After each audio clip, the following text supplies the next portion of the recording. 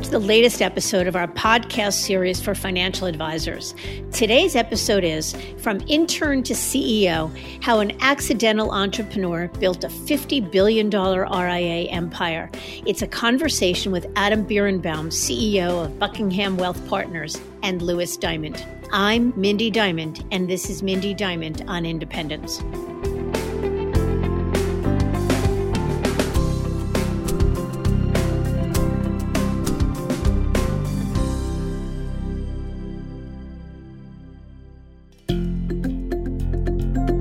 This podcast is available on our website, diamond-consultants.com, and on advisorhub.com, as well as Apple Podcasts and other major podcast platforms.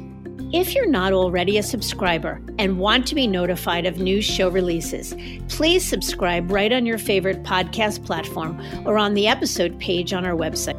And if you find the content in this series to be useful and know others who could benefit from it, please feel free to share it widely.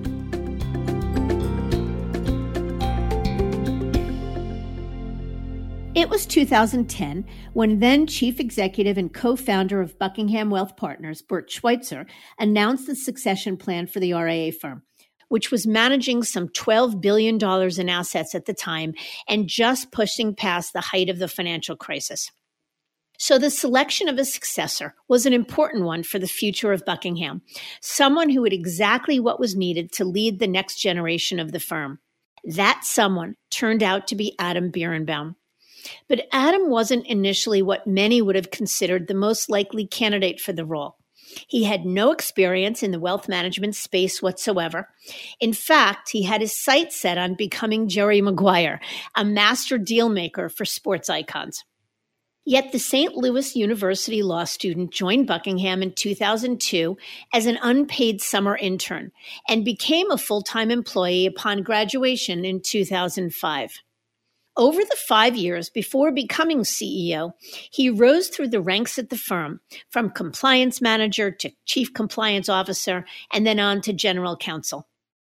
With nearly 2 decades at Buckingham, Adam was there to experience the firm's dramatic rise, which can be attributed to smart business decisions and a strategic inorganic growth path. One such decision, taking on an investment from Focus Financial Partners in 2007, helped the firm to supercharge its M&A efforts, as Adam shared in a recent CityWire article.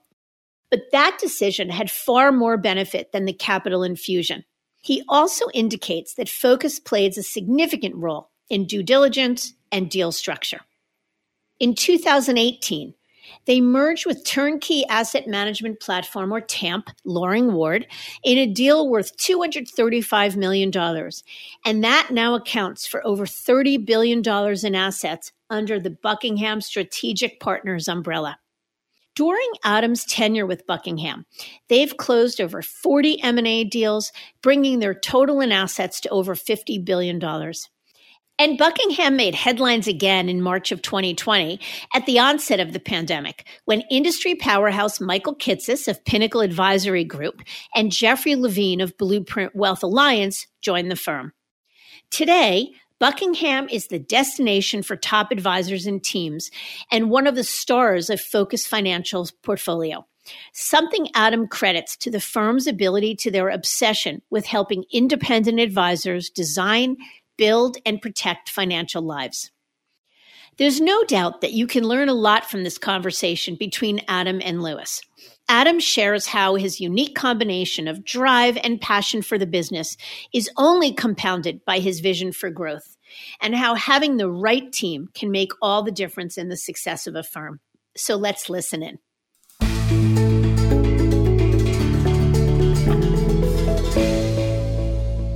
Adam, really excited for you to join us today. Thank you so much. It's my pleasure. Thanks so much for including me. I really do appreciate it. Excellent. So let's start off in customary format. Tell us a bit about your background. Since in doing some research on you, it looks like you took a bit of an unorthodox route to get into the industry. Yeah, so I definitely have a little bit different of a background. I certainly graduated college like most professionals. And right out of college, I actually went straight into kind of some valuation/investment banking type work, but specifically within the energy industry down in Houston. And it was an incredible experience. And as many folks may remember, these were the heydays of Enron, Dynegy, and energy was hot and exciting. And I learned a lot. And I also learned that at the end of the day, a lot of that was just financial engineering. So I did what most people, I think, struggle to do at critical moments like this. I had an epiphany and I walked away. I realized I didn't want to get stuck. I didn't want to get caught up in the energy and the excitement and the dollars. And I was really not creating value. And I didn't ultimately know what I wanted to do, but I knew a change was needed. And so I left that profession. I left that industry. I left that excitement. And not knowing what I wanted to do, I did what a lot of folks do actually do, and that's go back to school. So I went to law school. So I am a lawyer. Don't hold that against me. And that really kind of brings my journey to Buckingham, which is right out of law school. And actually, even during law school, I found my home there and have never looked back. And what is it that drew you to Buckingham in the first place? Because obviously, being in law school, you could have worked for a white shoe law firm or really had your pick of the litter. So what drew you to the RIA space in the first place, into a firm like Buckingham? Sure. I thought going into law school was actually, I was going to be Jerry Maguire, right? I have this love of sports. I thought the energy and excitement of being an agent, but also helping folks was a pretty powerful combination. And so that was how I went into law school thinking about things.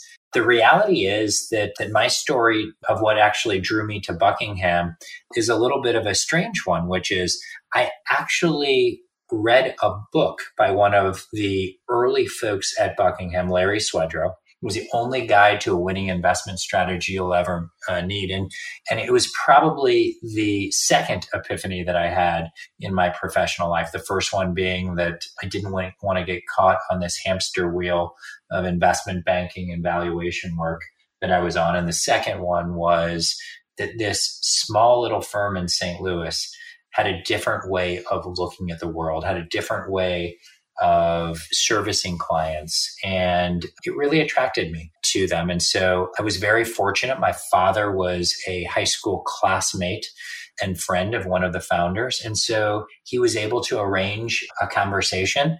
And I joined as an unpaid intern back in 2003 while still in law school. So that was really the early days of Buckingham. But what really, really did draw me to the firm itself was certainly this different way of looking at how to serve clients.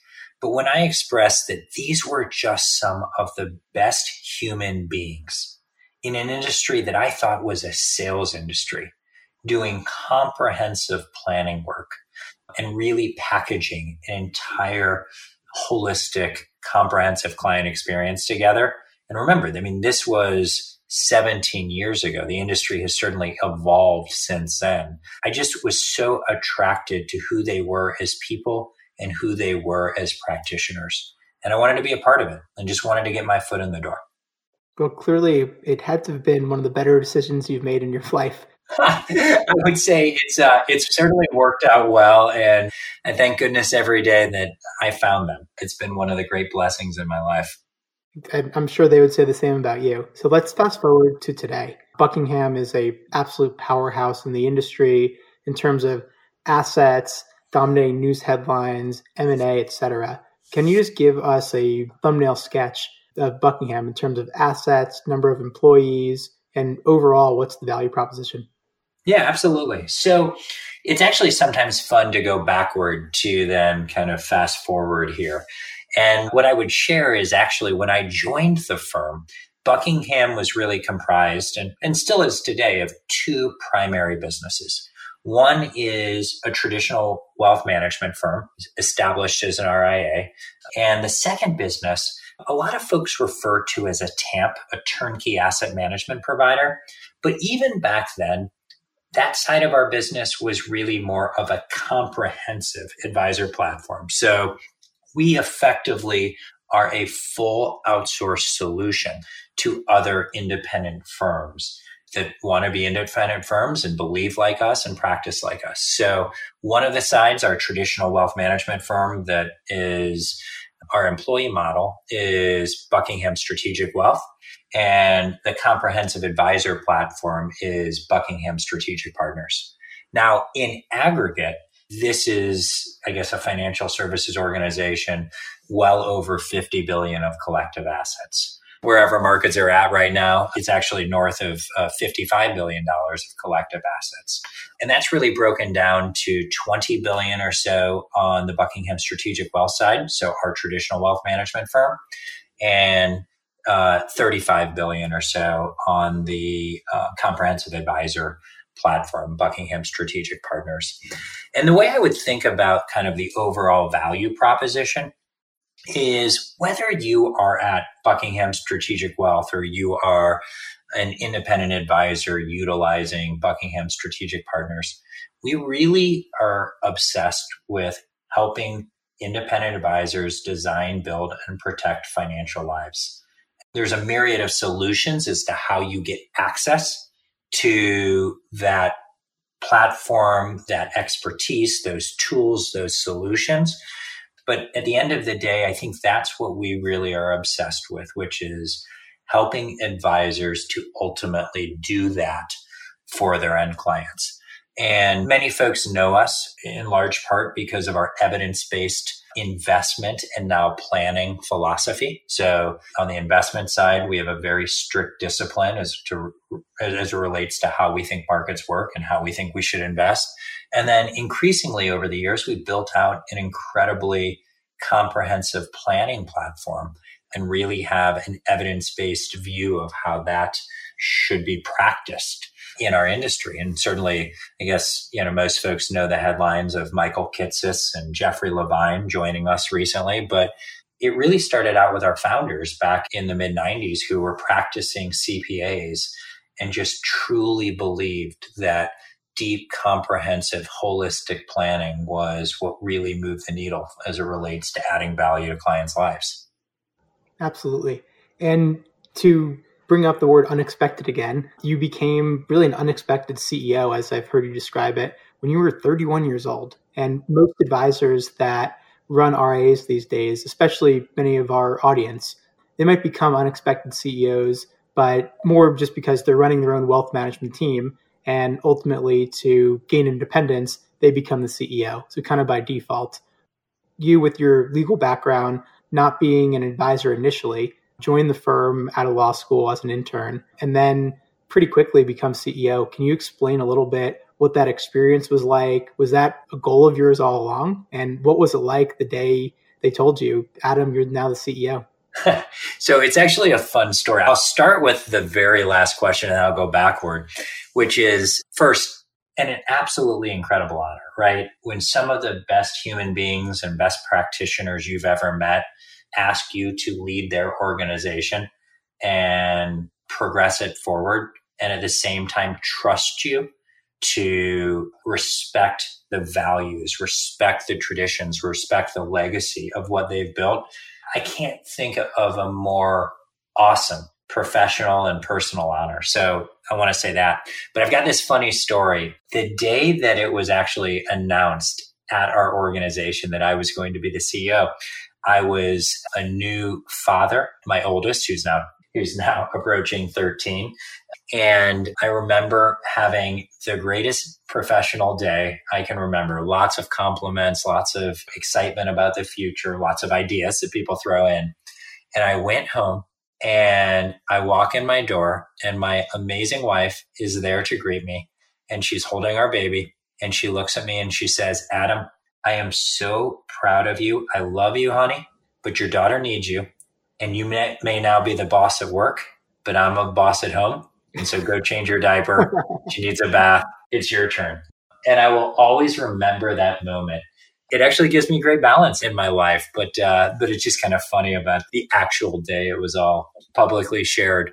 But you asked a really interesting question, which was this a goal of mine? And most folks will share with you, no, of course, you never set out to do this, but I'll admit it was.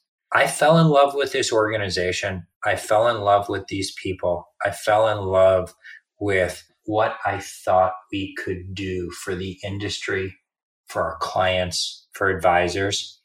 And when you have that love, when you have that passion for something, I hope that you also match it with a willingness and a commitment to lead. And so did I want this? Absolutely. But it was based on all of that love I had for what this organization really was at the time. And did I ever think we were going to go from 500 million of assets at BSW to 20 billion in a little over a decade later? No. Did I think that we would be talking about numbers in aggregate of 55 to 60 billion dollars of collective assets? Of course not. But it's really interesting. My colleague Justin Ferry has a phrase, and he said, "It is amazing when you put together people of the highest level of competence and character, what can actually be achieved." And I think that we're kind of a testament to that, which is we've assembled a leadership team and we've assembled this amazing team of advisors on both sides of our business and just overall associate base that's highly competent and of the highest character. And we're having fun building what I like to think of as a sustainable organization that isn't just personality of a leader, but a true enterprise. And my friend, Michael Nathans, who leads the Colony Group, speaks about this concept a lot. And I'm a big believer in it, which is there are a few independent RIAs that are emerging as enterprises. And, we want to be one of those. So that's what I'd share.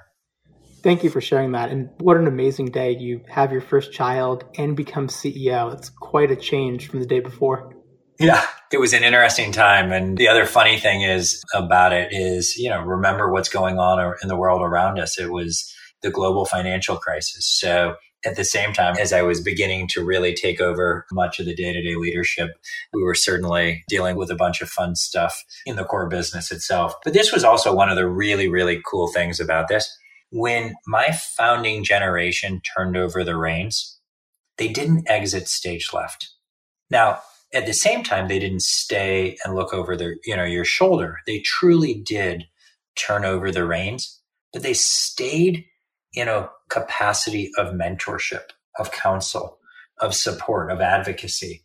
And I know that that's rare in such kind of transitions. They wanted this. They had the foresight to realize that to take the organization to a different level, to deal with some of the issues and challenges that their success had actually created in terms of what it would take to run a business, it might take a different generation and a different style of leadership to move us forward from there. So I give them an incredible amount of credit. Transitions are not easy, and they stayed well informed, but not involved, particularly from a day-to-day perspective. But they were there to support. They were there to counsel. They were there to advise. And I was blessed that they were also there to advocate. At what point do you feel the business really hit a turning point from when it was more of a practice that I'm sure provided a very nice living to you, your leadership team, and your employees, and obviously you can serve your clients well, to use your word, more of an enterprise? What point did gasoline really get poured on the fire, and did Buckingham in its current form really start to take shape? Yeah, that's an interesting question because it's probably a couple series of defining moments. And I think one of them was actually even pre me becoming the leader of the organization. I was one of the first truly specialized resources. And when a company begins to hire and focus specialized resources on stuff, I think they advance farther, right? So again, much credit to our founding generation of leaders who started to invest in the business in specialized ways. No longer did people, were they jacks of all trades, masters of none, right? We hired somebody who was specifically dedicated to human resources and spent all of their time obsessed with culture, with development, with hiring and training the best people we could and retaining the best people that we could. We did the same thing on the technology and the operations side instead of what a lot of practices are, which is advisors serving in all these roles. So that specialization was a critically defining moment. I'd say a second critically defining moment was our transaction with Focus Financial Partners. So a lot of folks do M&A or do transactions as a liquidity event, or they do it as to solve a particular issue. The way I always like to frame our transaction with Focus was we always knew that if we were successful, we were going to have a partner. And so we wanted to find the best partner to align with where we would sell to grow, where we could chart a new, more exciting, more dynamic path forward. A second defining moment for us beyond just the specialization of resources was our transaction with Focus, because that gave us the capital partner and that cemented our trajectory to grow as we have grown since that transaction occurred in 2007. And then, I think that there have been some other defining moments. Certainly our first entree into M&A on the Buckingham Strategic Wealth side. My dear friends, Herb Rothenberg and Thalia Wade and Brent Thomas were our first transaction back in 2010. That was a big milestone moment for us. And then there's certainly the milestone moment, the Loring Word transaction on the Buckingham Strategic Partners side. And then I also expressed that we have brought on some amazing talent acquisitions over the years. So be it our Chief Client Officer, Dave Levin, be it our Chief Operating Officer, Justin Ferry, be it our General Counsel, Sal Papa, or names that the industry knows like Michael Kitces and Jeffrey Levine and others, along with a great host of just exceptional advisors that have joined us. So all of those, I think, add up to be those kinds of turning points that just continue the momentum and trajectory of what we're trying to become. Absolutely. And I'd like to talk about Focus for a little bit. You're probably one of their first transactions back in 2007. And everyone knows Focus now as the leading private investor in the RIA industry. So I'm curious, aside from them being a capital partner, what else is it that they have enabled you to do? And now, 13 plus years from that transaction, how do you interface with Focus today? Yeah, great question. So it's probably really important to go back to what we saw in them in 2006 before we did our transaction in 2007. First of all, and again, I am not someone that actually trashes other models. I actually think the variety of models that are in our industry and the variety of solutions more than ever before is fantastic. And we can certainly talk about that. But the reality is, Focus came to us with a set of criteria and a way of operating that really, really made sense for who we were and what we wanted to become. Their mantra that they don't turn entrepreneurs into employees, that was vital to us. We have a belief system in how we invest and how we ultimately serve clients.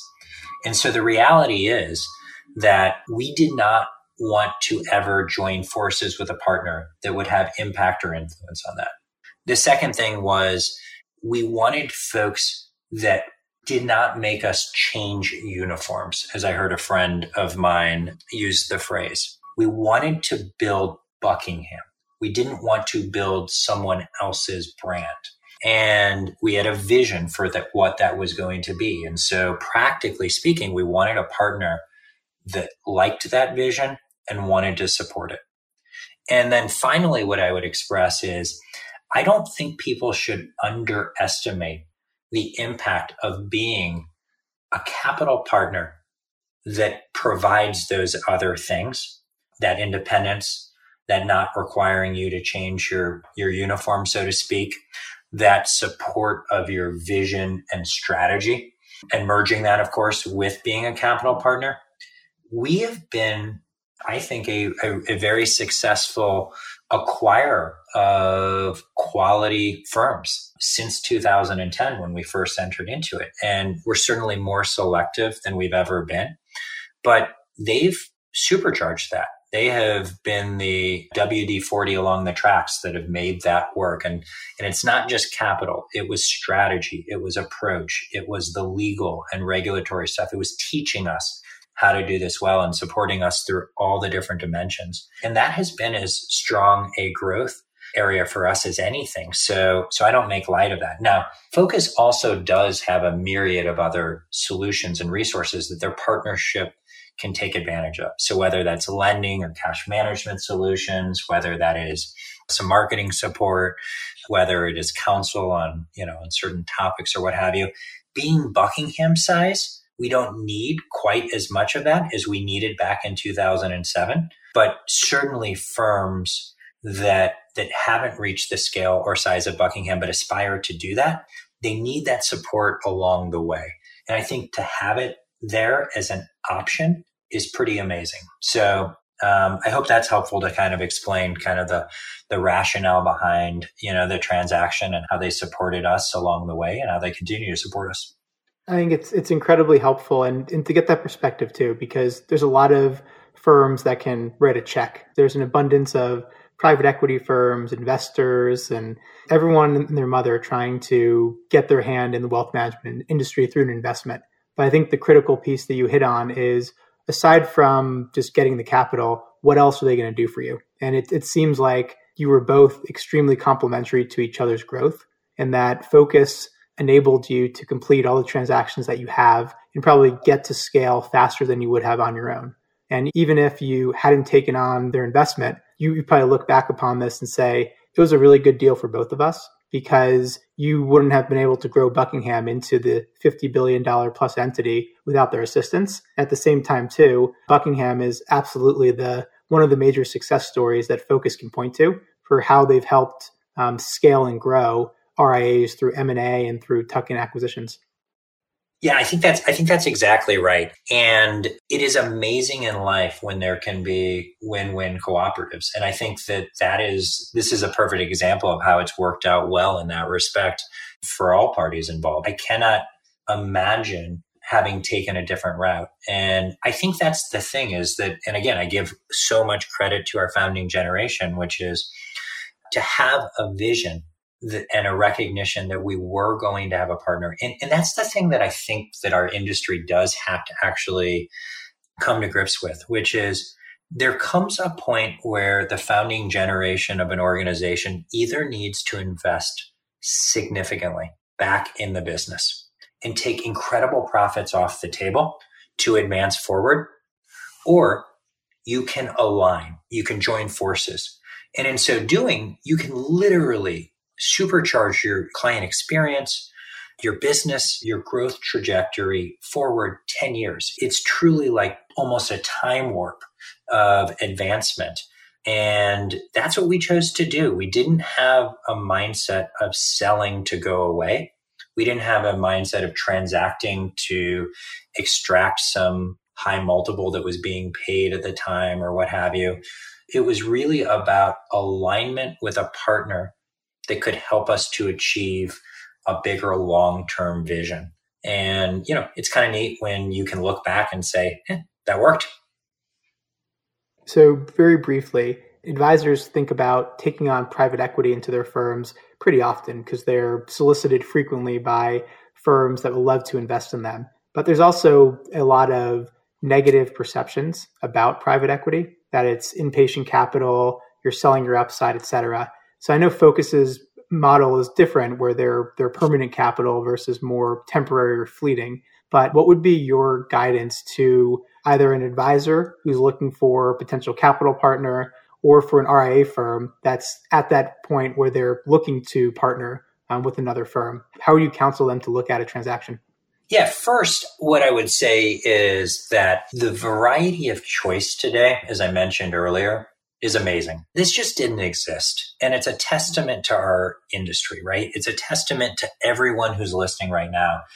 You're running awesome businesses with incredible client retention, with fantastic long-term historical growth rates and with a lot of demographic trends that are operating in our favor. So there's a lot of folks that want to be in this space, and it's created an incredible variety of models. So enjoy that. Take advantage of that. Be appreciative of that. Now, with choice can come confusion, right?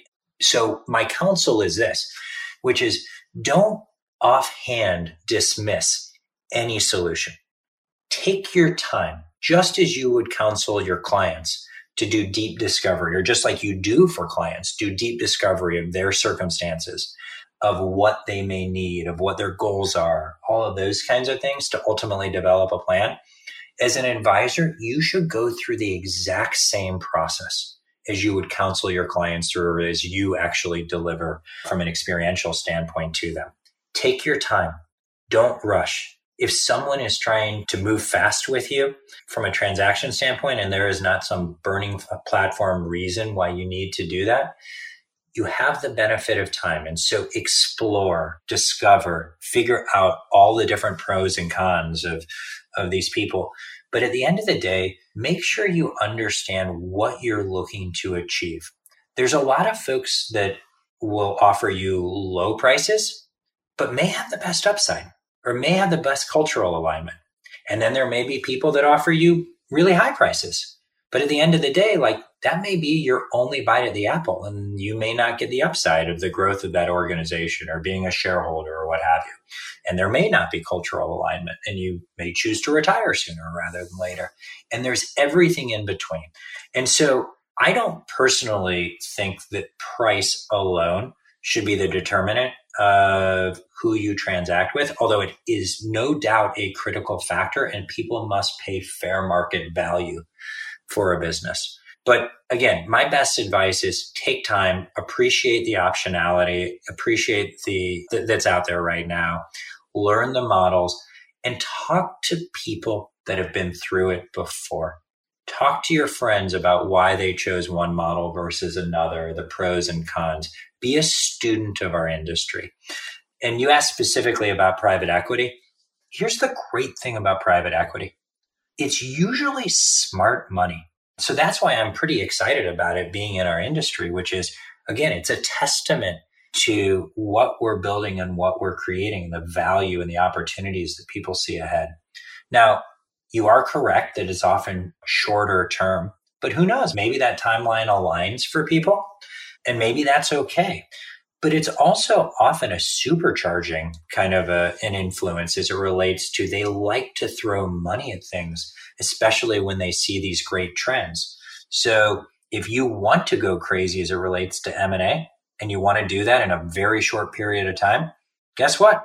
Private equity is going to help fuel that. But you have to learn to do it right, and you're going to make some mistakes, and you're going to want to be careful not to blow up your business, but you'll at least have the dry powder to do that. Now, again, everybody knows we chose Focus for a reason. Hopefully I was able to share a little bit about that and make it clear why it worked for us.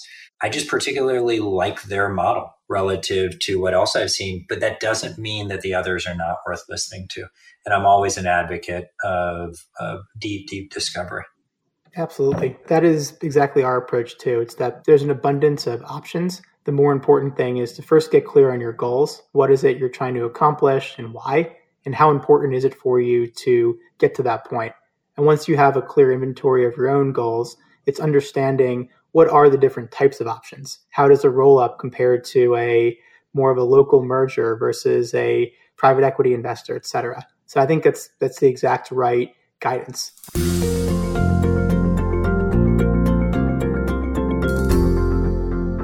It's a nice segue into the next topic, which is more specifically about Buckingham's ridiculously prolific M&A resume. Completing over 40 transactions since 2010. You bought Loring Ward, which you mentioned before, for close to $235 million. Can you explain a little bit about your M&A approach and what is it that's really made it so successful? Yeah, absolutely. So I once heard a great leader do a presentation. His name's Bob Chapman. He runs Barry Waymiller. If he's written books, he does a lot of speaking if you haven't heard him talk. And he really is the one that clarified how powerful an organization that grew organically and inorganically could be in building itself out in incredible ways and producing incredible opportunities for its people. So I kind of became obsessed with that, right? I said, hey, we're already this healthy, organic growing business, and our founding generation has done a really solid job of that. If we could merge this, the bigger we get, and the harder it is to grow, the same percentages. It's the law of large numbers. If we could merge that with a healthy inorganic growth strategy and at the same time solve problems, wow, that would be amazing. The ability for us to reinvest in our business, the career paths that we would create for folks, the way we could ultimately build out our client experience and our advisor experience, like that's the kind of excitement I'd like to be around. It's the kind of growth engine and organization that I want to be a part of. So that's really what triggered for me why I wanted to do it. And transparently, Focus has always been an advocate of this. They had the same mindset, which is the demographics ahead, the opportunity for them to teach us and provide capital and walk us through this stuff. It just could be this incredibly powerful combination. Now, since then, I've learned a lot. I've learned that it's not just a really cool growth and financial effort. It's an incredible talent acquisition opportunity, right? One of our industry's biggest challenges is finding incredible talent, right? Next generation advisors, among a host of other solutions. Well, if it takes a really long time to develop them in-house, and it's really hard to find them when you're looking for roles, transactions are an incredible way to bring them into your organization in pretty efficient ways. So that's one. The other thing that I learned was transactions really help as you have a growing geographic footprint as it relates to your clients, help you to have more local access to clients, which I do still believe, even in today's modern age where we're all on Zoom and we all use our cell phones and we can travel, I think being local matters. I really do. So the more local we could be for our clients, the better. And so M&A helped us do that from a geographic standpoint. And then the third thing that I discovered was M&A also brings capabilities to your organization. So there's a lot of folks that, kind of think they've solved all the world's problems, and their client experience, their technology stack, all of these things are the best there is. I try to take a more humble approach to it and realize we need to keep advancing and improving every single day. We owe it to our advisors, we owe it to our clients, and that we have not solved for anything. And so the thing that we have seen firsthand is how M&A brings not just talent, not just geography, but also capabilities to your organization. So whether that is a client offering, whether that is a client experience type item, whether that is thought leadership, whether that is more efficient ways to run operations, this isn't a one-way street. It is one that is, hopefully continues to be mutual. And so we learn so much every transaction we do. And I think that we hopefully can bring something to the table for our transaction partners, because I sure as heck know that they bring something for us. Now, you asked the question about how did we get into this and why did we had success doing almost 40 transactions. Well, we don't do M&A for the sake of growth. We do it for all of those reasons. And so every year we set out to achieve certain goals. And some of them are growth related, but a lot of them are client experience and talent acquisition related.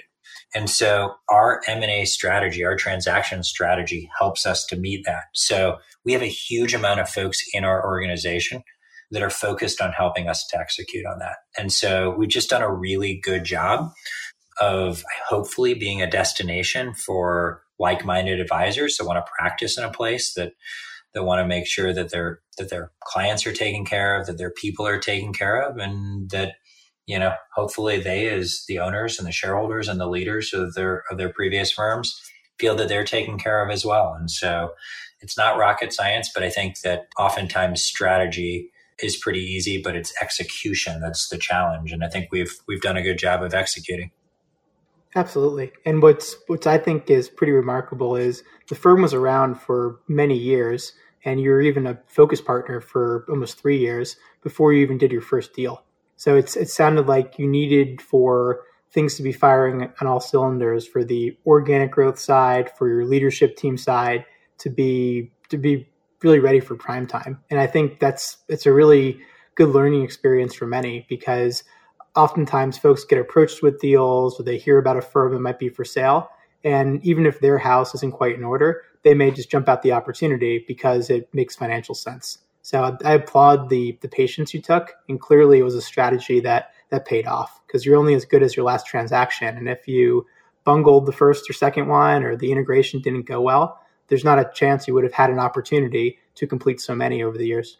Oh, thanks, Louis. I appreciate that. And I think that's actually incredibly wise observation, which is, if I were to counsel others, I would say kiss a lot of frogs and make sure that before you do your first transaction, it's not just there, it's the right one, that it brings something to your organization that makes you better.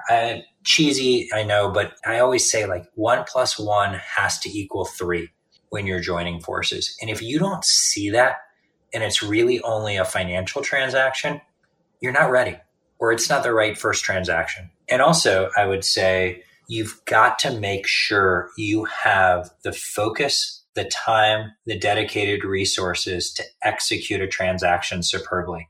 It's not just getting to closing. It's the onboarding and integration that needs to happen. It's the ongoing communication and counsel, and making these people feel held as they join your organization, and that you actually extract out of the joining of forces what you set out to do. And that really can't be done part-time. It has to be a full focus. So if you don't have dedicated resources that are going to spend all their time doing that, it's not impossible, but it's certainly going to be pretty hard to do it right. How would you then counsel an advisor who is either considering going independent for the first time with the goal of acquiring firms, or even someone who's been independent their whole career? How do they get started? Is it really just making sure your house is in order and then saying, okay, let's go? Or what would be a couple of actionable items that you would offer someone who's looking to be the next Buckingham, or even just not even be the next Buckingham, but do a couple of transactions themselves? Yeah. So first off, beyond just the dedicated resources and time and focus, what I would say is digest things in chunks. Don't come out of the gate trying to hit home runs. You want to end up on first base with your first transaction. It doesn't need to be the game changer for you. It doesn't need to cement your career or change your life. You need to find one with somebody that you can trust, that is there to work collaboratively with you, that you share. I've used this phrase earlier, but where there's shared alignment. So, because things are going to go wrong, it is not going to be a smooth process. And you need that first one to be a learning experience with somebody who understands that that's how it is going to play out, and you are going to have to work together. But the end goal of you all joining forces is one that you're both excited about and will work to. So find one with somebody who has that mentality and that mindset of working with you like that, and have it be of a size and a scale that it cannot blow up your organization.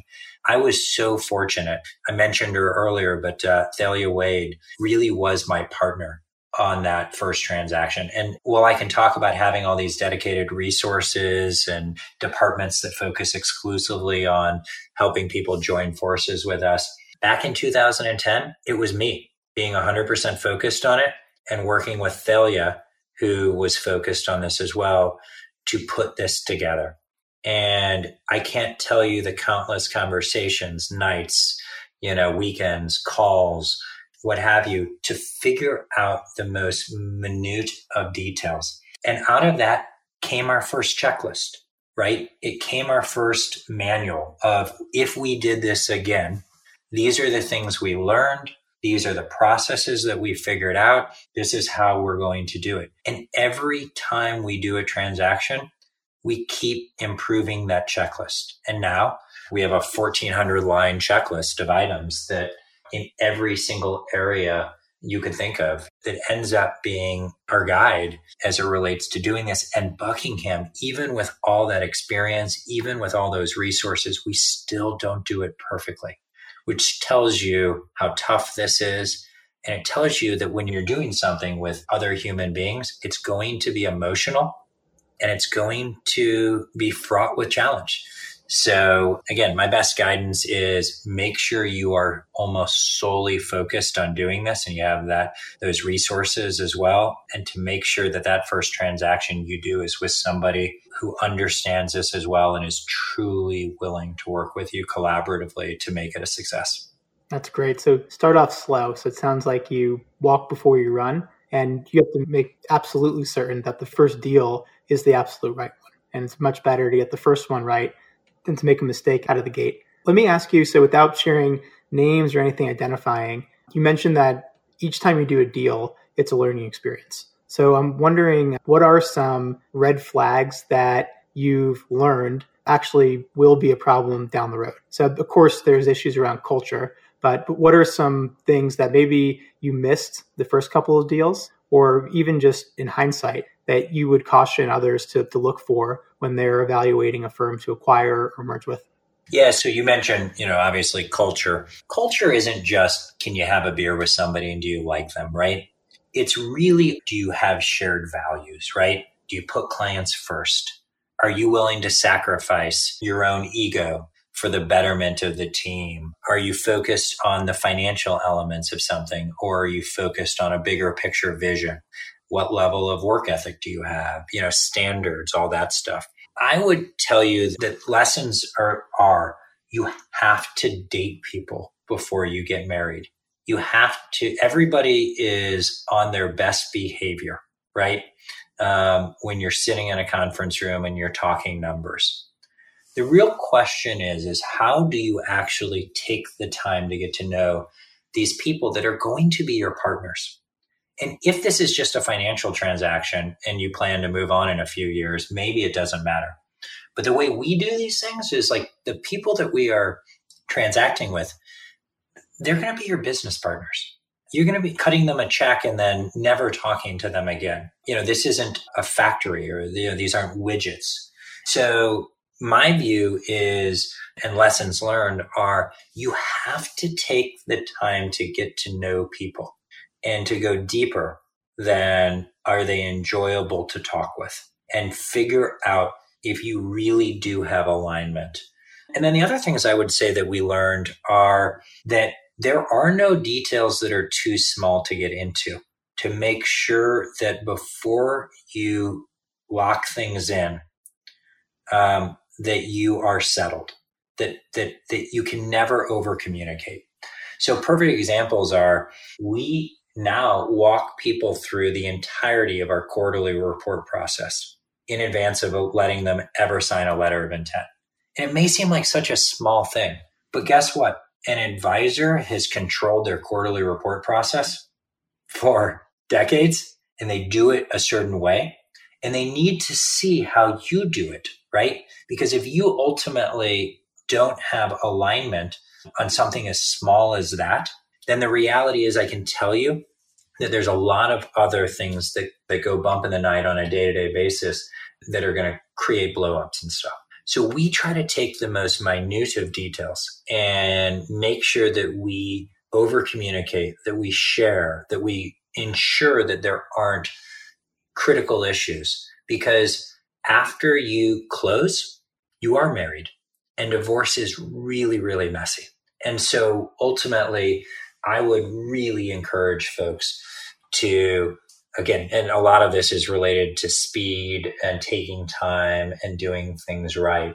But whether it's culture, whether it's operations, whether it's client experience, just take what may seem like crazy amounts of time to dig into that stuff in advance to make sure that once you join forces, you're one firm. You don't want to be a collection of different operating systems. That's not going to be good for anyone.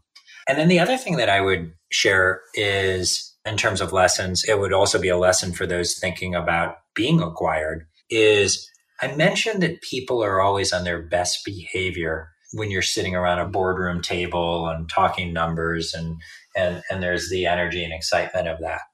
People should remember that point.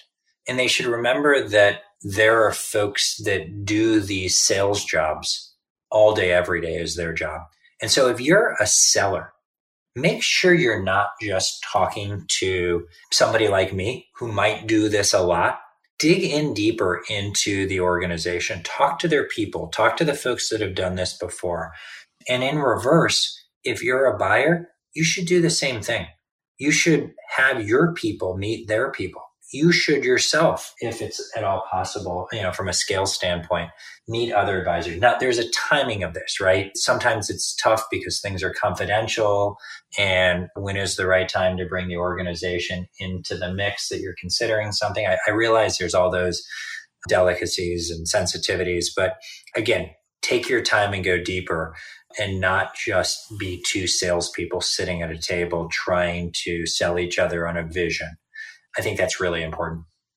That's extremely helpful. Let's change gears a little bit. There was a really flattering and I think very well done CityWire profile back in September about you and the growth of Buckingham. In that profile, you talk about the goal of getting to $100 billion in assets, which is a eye-popping number. It would be almost 2 times where you are right now as far as assets. What's your plan for getting there? Over what period of time are you thinking? And really, what's next for Buckingham?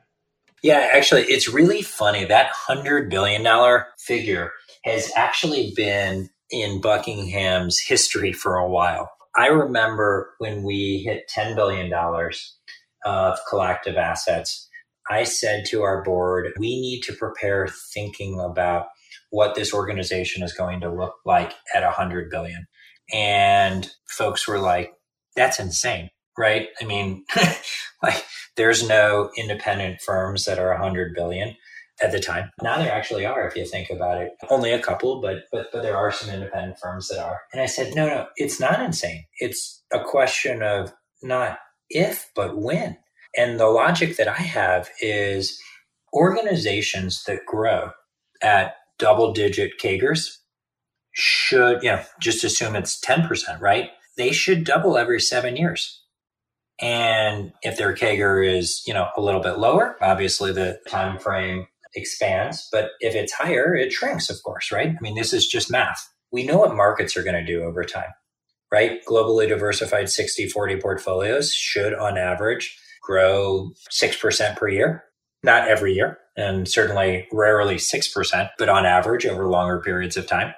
We know that with effective execution, what you can grow organically, and then if you combine or add in inorganic growth, what that can look like. So for me, it was, I know what we've done. I know what I think we can do. So 10 billion becomes 20. That's one double. 20 becomes 40. That's another.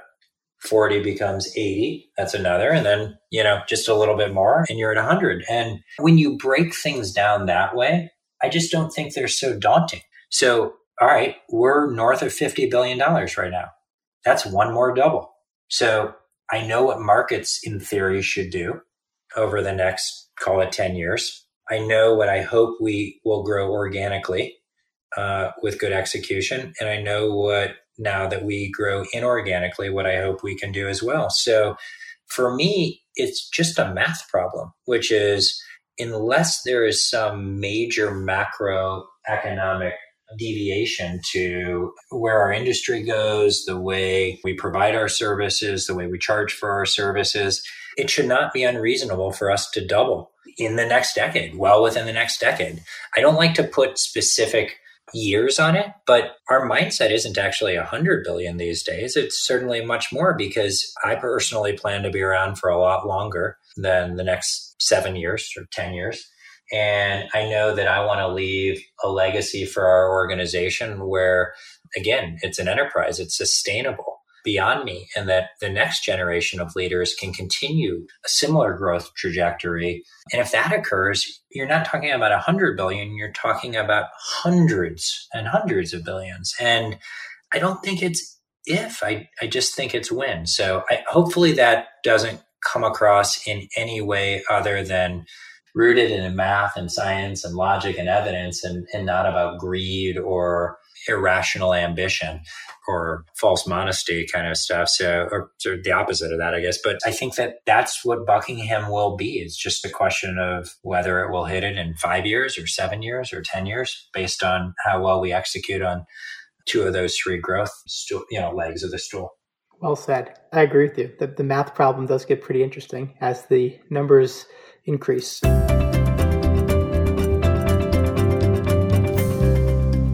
One last question for you. If you were sharing with an advisor who's maybe they're at a bank or a wirehouse, they're in a captive environment, and they were considering going independent, what would be your advice to them? First of all, what I would say is I believe that, just like I said with respect to M&A, that we have this wonderful series of riches, as it relates to optionality. And I think that is so wonderful. I have met so many folks that don't truly understand the path to independence. They don't understand how to do it. They don't understand the benefits that come with it. And I am one of these folks that chose to be part of this world on purpose because of all of those wonderful qualities that I see about it. So if I were talking to any human being, I would say, do it. The path to independence is one that is so rewarding, not just for you as a shareholder, as an advisor, but in terms of what you can provide your team members, what you can provide your clients, how you can ultimately have a vision for what you want to do and where you want to take all of those different elements and to make it a reality. So if you are one of these entrepreneurs, one of these visionaries that desires to curate a best-in-class experience, a best-in-class kind of organization, then I just can't think of a better model than the independent model. But like we have been talking about, it takes understanding. It takes discovery. And I think, and again, Louis, we're talking about this and you all are so well set up for this, which is, I think it takes a steward to help people navigate all of this choice and to help them to understand what life can look like post-transition. And I think that whether they set up their own firm, whether they join an existing firm, I would really encourage finding a trusted steward to help shepherd you through that process. And again, those didn't exist decades ago, but they do today. And I think that they are well worth it. And it's a very smart move to enlist their help. Perfect. Couldn't have said it better myself.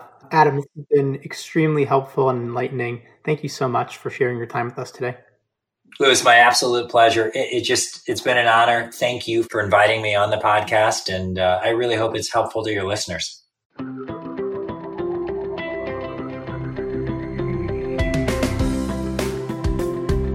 Even though Adam never saw himself as an entrepreneur, he certainly thinks like one. And that in and of itself is what often defines a successful leader. Yet it's his thought process around ensuring that M&A is not just a transaction, that people and relationships matter, which is the key to the success of growing enterprises like Buckingham. I thank you for listening. And I encourage you to visit our website, diamond-consultants.com, and click on the Tools and Resources link for valuable content. You'll also find a link to subscribe for regular updates to the series. And if you're not a recipient of our weekly email, Perspectives for Advisors, click on the blog link to browse recent articles.